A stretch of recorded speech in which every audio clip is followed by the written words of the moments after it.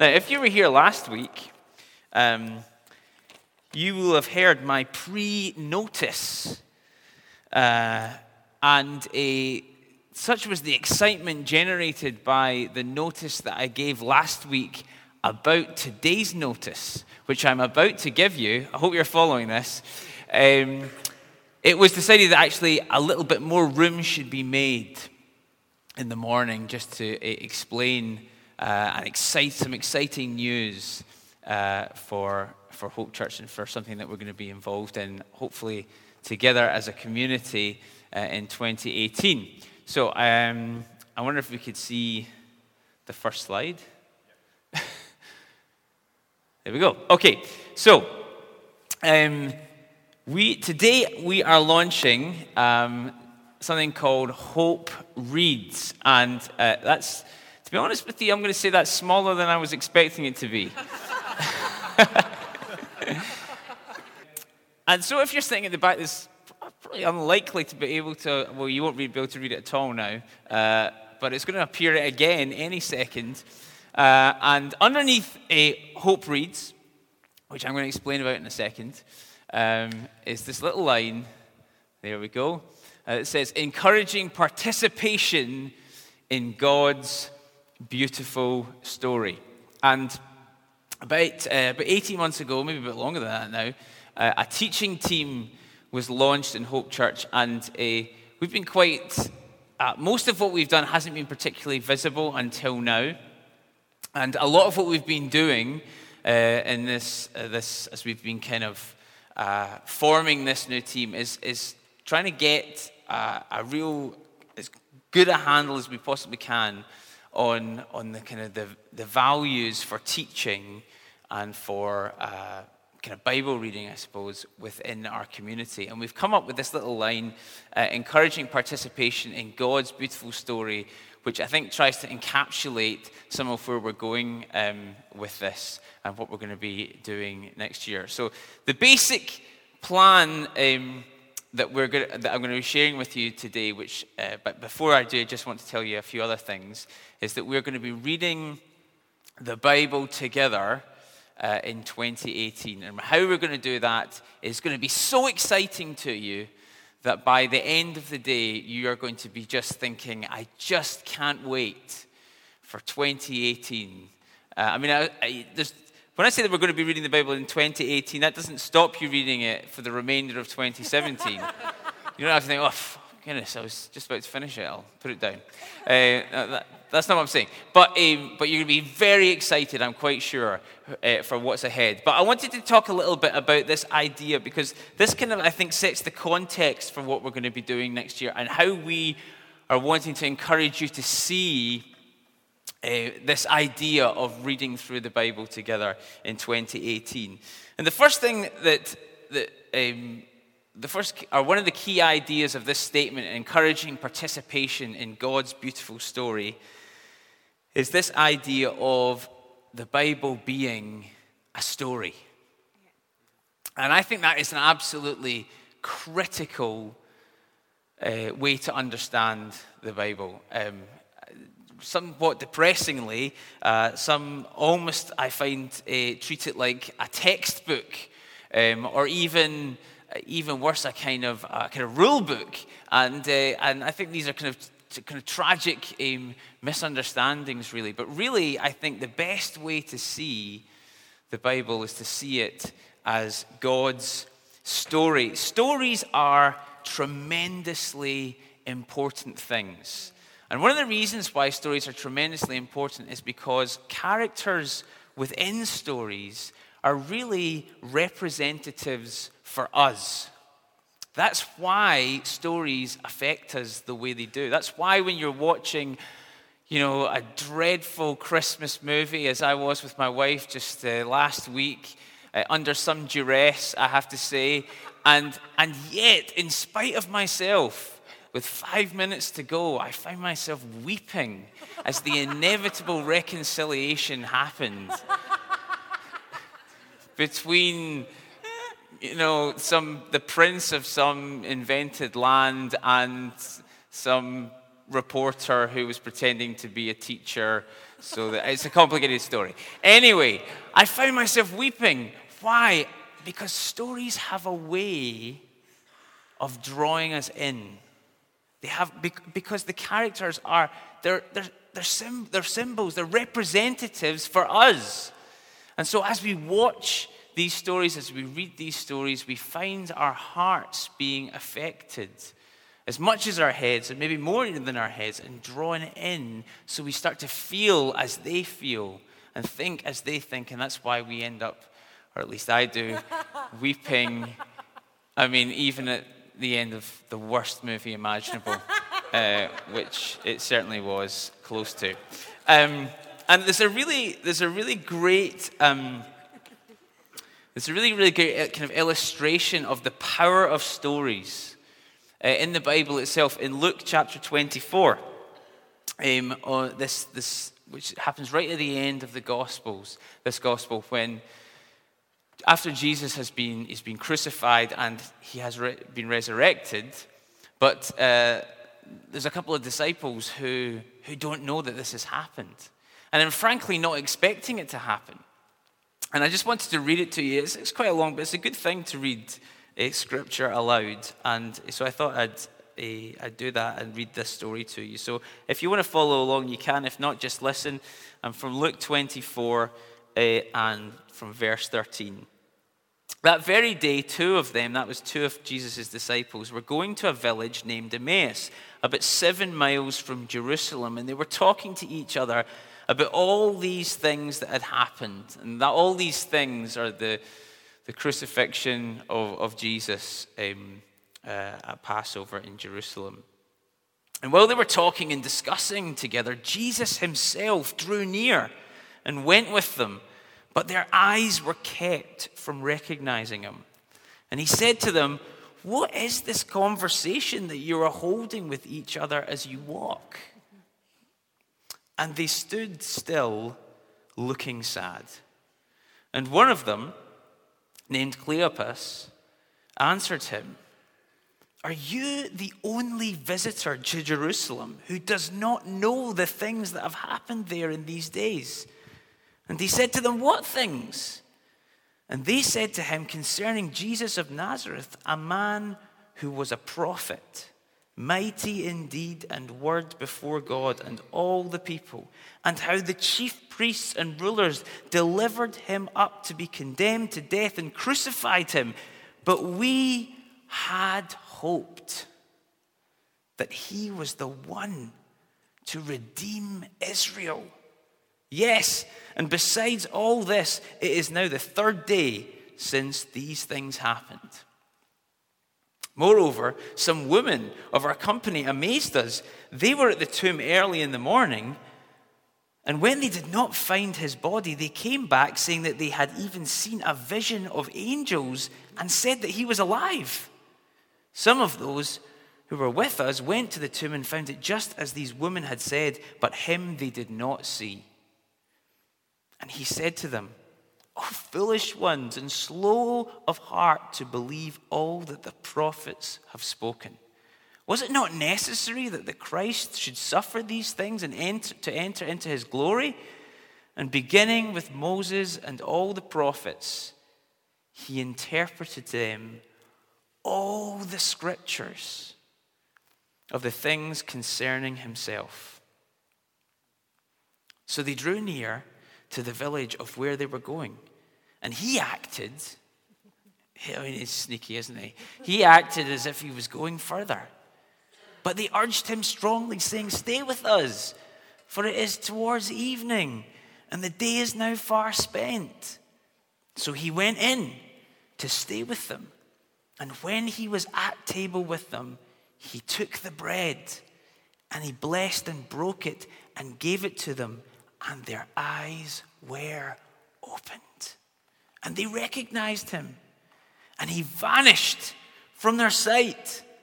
And they said to each other, "Did not our hearts burn within us as he talked to us on the road, while he opened to us the scriptures?" And they rose that same hour and returned to Jerusalem. And they have found the 11 and those who were with them gathered together, saying, "The Lord has risen indeed and has appeared to Simon." And then they told them what had happened on the road and how he was known to them in the breaking of the bread. In a sense, these two disciples were living in the wrong story. They were living in a story, but it was the wrong one. It was one with the wrong end. And as a result, they were in this hopeless place. And we are all living our lives in some kind of story, some kind of worldview. We have a way of seeing the world. And so does everybody out there. Everybody in the whole world has a worldview, has a story through which they read the world, have a sense of where the world's been and where the world is now and where it's going. Even, as is common in our secular world, that worldview really is that there is no overarching story. There is nothing really. There's no direction that history is traveling in. And there's no sense of meaning to what we do in the current day. And the problem with both that secular worldview and the worldview that these two disciples had was that it ended being fundamentally hopeless and put them in a hopeless place. The story that you believe and the extent to which you believe it and the extent to which you know it and that you're immersed in it will affect the hope that you have on a day-to-day basis in your life. And these disciples were living in a worldview and living in a story that said, dead prophets do not come back.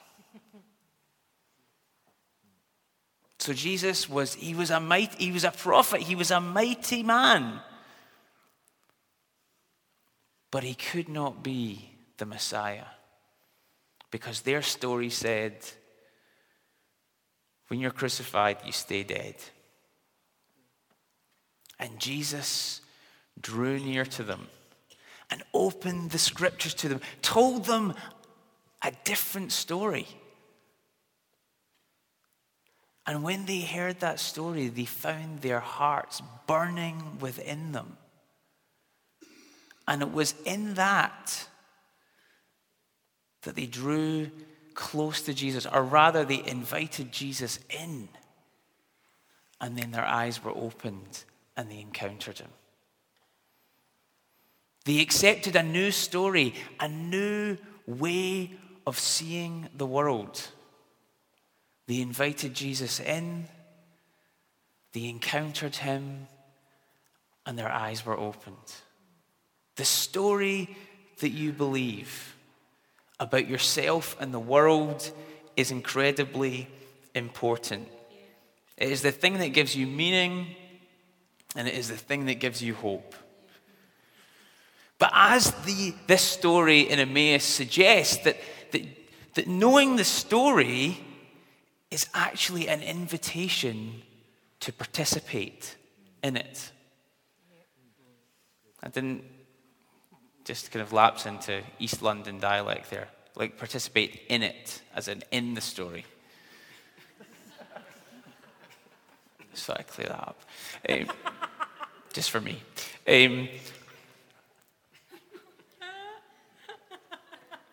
That once they heard the story, once their hearts were burning within them, they were able to invite the stranger in, participate in the breaking of the bread, and encounter Jesus. That it wasn't just a story. They were just like, oh, wow, that's really made me feel a lot better, that story that I heard on the road, but, we'll just keep going our way. No, it was having the story told to them that led them in to participate in it. And not just to participate in this section of the story, but to then get up. I mean, these guys had been walking all day. They were getting ready for their bed. They were in their jammies. And suddenly, clothes back on, racing back to Jerusalem to tell everybody they knew, Jesus is alive. Accepting a new story, understanding a new story, led them to participate in that story and invite others to do exactly the same. Somebody once said that they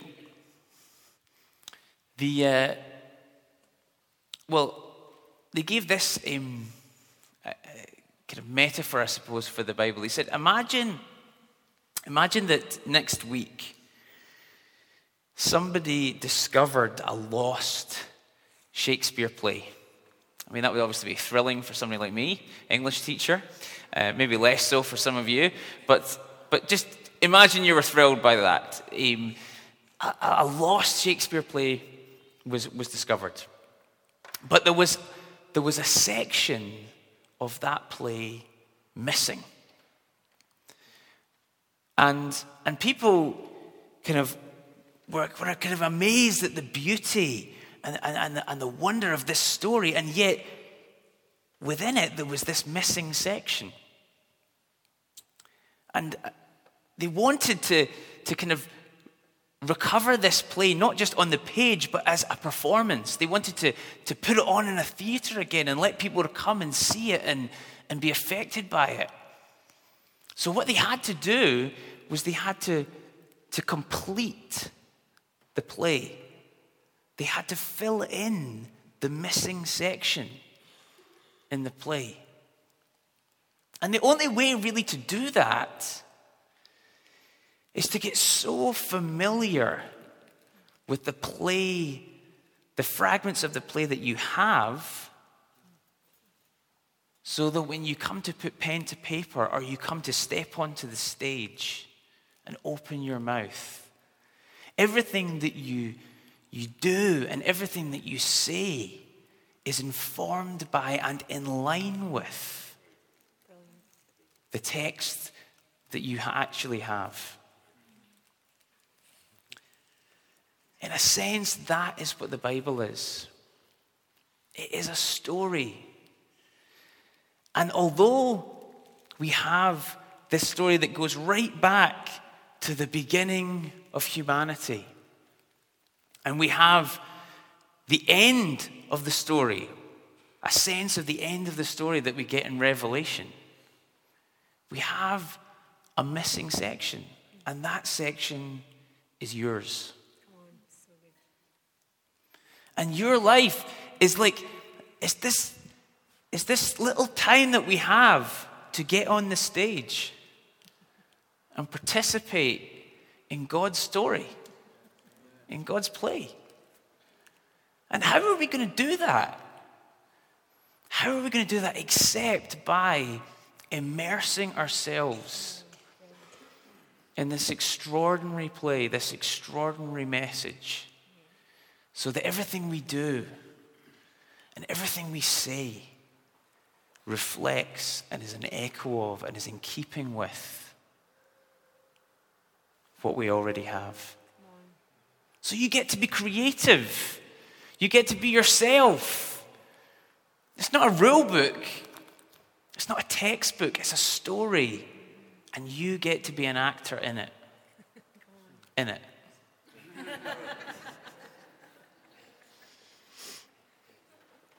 So there's a great story in the Bible about Jesus standing before the tomb of his dead friend Lazarus. And everybody's weeping, and Jesus, in fact, is weeping also for the death of his friend. And they're saying, Jesus, if you had been here, he wouldn't have died, and even now, I know that, you can raise him up on the last day. And Jesus stands before this tomb. And he prays a prayer. He says, Father, I thank you that you hear me.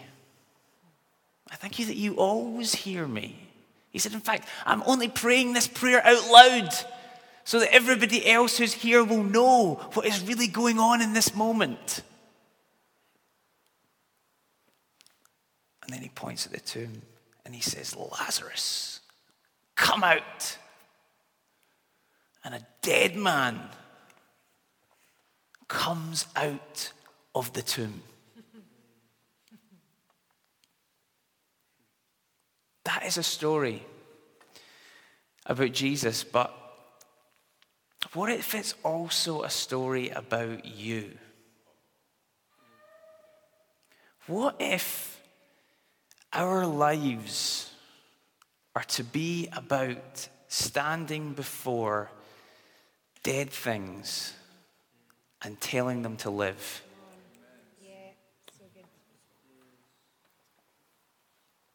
What if we are supposed to stand in that place that Jesus has created for us before the Father and say, thank you, Father, that you hear me. Thank you that you always hear me.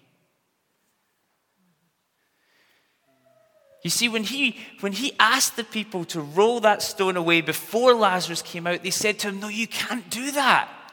I mean, this is the Middle East, Jesus. It's like, 100 degrees, and he's been dead for almost 3 days. He is stinking, and it's not even that he's just stinking and smelly. It's also that this is kind of weird and kind of breaking. It's a cultural taboo. That's a dead man. Have you got no respect? And maybe people will say that to you in your life. Listen, you can't go to that place and start a church. I mean, you can't roll that stuff. That's dead. Smells a bit there. This is against this is not the way Christians are supposed to do things. This is kind of against the cultural norm. You're breaking a taboo. This is not how it's done round here. The piano is always on that side of the stage.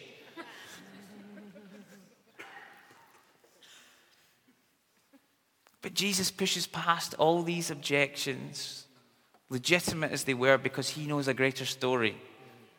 A story that ends with life winning. And Lazarus comes out. It is his story, but guess what? It could be yours too. And how will you know? Well, one of the ways you'll know is if you're so immersed in this story, so filled by it, that when you come to speak and you come to act, what comes out of you in that moment is the story that he put inside you.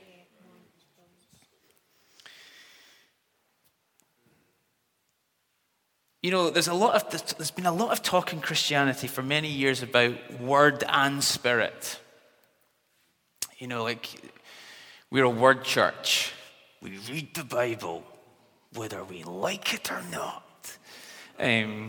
Or we're a spirit church. The Bible's great, but whoa!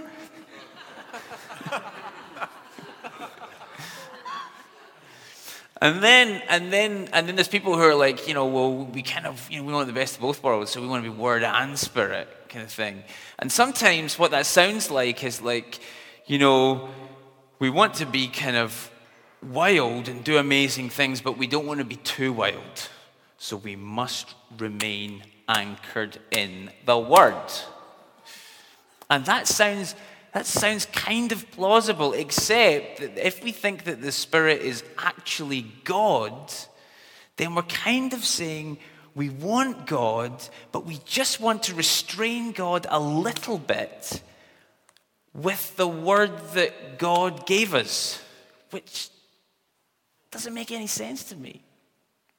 It's kind of we need 100% Word or 100% Spirit. Yeah. And it's not necessarily a balance, more that it's two things in tension. Yeah. And I do think that That both are essential, and maybe the way through is that. Is this with the full knowledge of the story of Scripture and filled with God himself, we walk into the world to act in accordance with this story, empowered by his Spirit. I mean, what would a church be like that could do that? It would change the world. So, it's a story in which we participate, and the story is beautiful. And this is tremendously important. We have lost this, I think, in large part in our era. About 120 odd years ago, when this building was built, they had a good understanding of the fact that the things of God should be beautiful, because God is beautiful. The thing about beauty is beauty creates a question. Why? Have you ever watched a sunset or a sunrise and thought to yourself, why is it so beautiful? Why does it need to be? Could we just like somebody turning out a light? End of the day. There we go. Oh, that's another one. Lights out. It's incredibly, so much about this world is just incredibly and unnecessarily beautiful. Why is it so beautiful? And not just why is it so beautiful, why is it affecting me in the way that it does? Why do I feel the way I do when I see, kind of massive waves coming into the shore or a beautiful starry sky at night? Why do I feel the way I feel? Beauty creates questions. And modern man would just because we have an impoverished story, would just say, well, they're just kind of part of this kind of biological evolutionary process, and it's just neurons firing in your head. And if you follow that to its logical conclusion, in the end, catching a cold is no more significant than falling in love. Because it's all just kind of neurons and biology, and it doesn't mean anything. But yet, most of us just can't get away from the fact that we feel things and we can't explain them, and we wish we could. And that beauty should point us. These are signs that the world was created to have meaning by a beautiful God. And so it's entirely consistent that his word should be beautiful. And sometimes, when we're kind of knee-deep in our fourth genealogy in 5 chapters or something like that, we kind of feel like, oh, is it really beautiful? And actually, maybe it's just me,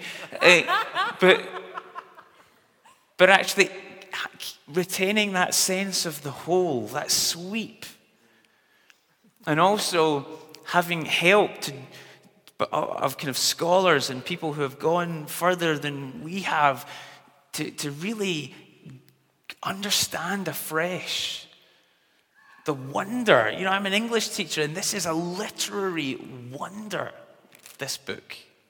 And the more I discover about it, the more extraordinary that it gets. I said last week during my pre-notice that what I have discovered in my classes is that kids like the books best that you have taught them to understand properly. That actually, if you're dealing with something that is actually beautiful, the more you understand it, the more amazing it seems to you, the more you love it. It's kind of like I know almost nothing about classical music, and so I listen to it and I think that's beautiful. But I have the sense that if I understood it more, if I understood how it worked, if I understood the language of music more, then I could love it better. And it's this kind of frustration where you kind of feel like you're on the edge of loving something more. And you should love it more because it's a lovable thing. And listen, what I'm really saying, what I'm inviting you into in 2018 is an opportunity to fall in love with God through his word again. That you, imagine this, that this time next year you could understand this a little bit more. And because he is so good and so lovely and so beautiful, that in understanding this more, you will necessarily love him more, appreciate him more. Suddenly, we're not talking about some kind of dry, dusty reading plan. We're talking about a love story that you can join in on. That is what we're inviting you to do next year with us on a journey together. I've got 8 minutes and we've got a lot to do. Okay, so I think there were other slides which we can just fly past now. Could you go to the one that says Facebook on it, David? Is that all right? If you have a phone, a smartphone, take it out. Now, if you are on, yes, and hold it up so I can see. Right, if you are a member of the Hope Family Facebook page, then go to the Hope Family Facebook page. If you're not a member of the Hope Family Facebook page, then speak to somebody sitting around you who is and who can. How do you become a member of the? Someone adds you. So can anybody who's in add you? Is that how it works? Okay. So if you want to be added to the Facebook family page and you're not on the Facebook family page, then somebody around you, if you ask them to add you, then they'll add you, and you can do the next steps probably a bit later once you've been added in or accepted in. Or if there's somebody here today who can just accept people, then that might speed the process up. Now, at the top of that timeline on the Hope Family page, you will see that there is a link, and the link takes you to this page, which says Hope Reads. Okay, so if you click that link, it will take you through to this page, and then you can join. You can click a button on this page so that you're joined to this page. So what this page is going to be, because we did a survey a while back and 98% of you were on Facebook, what this page is going to be your source of encouragement for the year. Okay? Source of encouragement for the year. So we are going to be showing you, first things first, we are going to be using a program and an app that you can get on your phone. You might have heard of it, but you might not have. And if you scroll down on the Hope Reads Facebook page, if you've managed to join it, if you've got there's one link that is for iPhones, and then there's one link for Android phones, and it takes you to the App Store, the relevant App Store, and then you can download a program called Read Scripture. Once you've downloaded the program called Read Scripture, it will be on your phone as an app, and this is the app that we're going to be using for the year.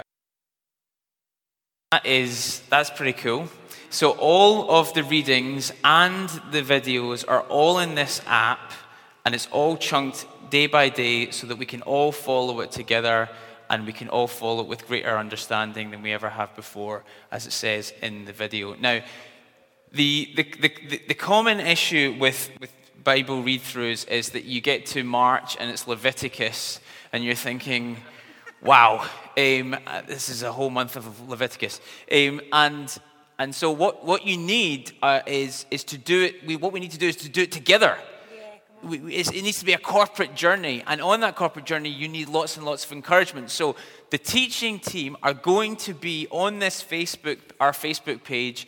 And every week, we are going to put up a little video with kind of not so much kind of maybe a little bit of summary of what we've been reading during the week, or maybe some reflections on what really stood out for us in the week, or what God really spoke to us, to try and kickstart a conversation so that online people can be saying, oh yeah, this is what I felt, God speak to me, or this is what really stood out for me this week. But also allows you that if you kind of fall off the wagon, as it were, not that there really is a wagon, but you know what I mean, then, you know, you can just get back on. You feel like you've not lost much of the story, even if you have a bad week or something like that, or you don't. This sounds terrible. I don't mean that. I mean that because you're going to fall in love, and it's not going to feel like this. But you know that you have something that once a week kind of kickstarts it, and every week, therefore, is an opportunity to kind of reconnect with the story, no matter what has happened in the week that's gone past. So 2018, it's going to be an unbelievable year. Please join us on this journey. Go home, add yourself to the Facebook page, download the app, get involved. There'll be more information, more videos going up throughout the year, but it's going to be a journey that we take together.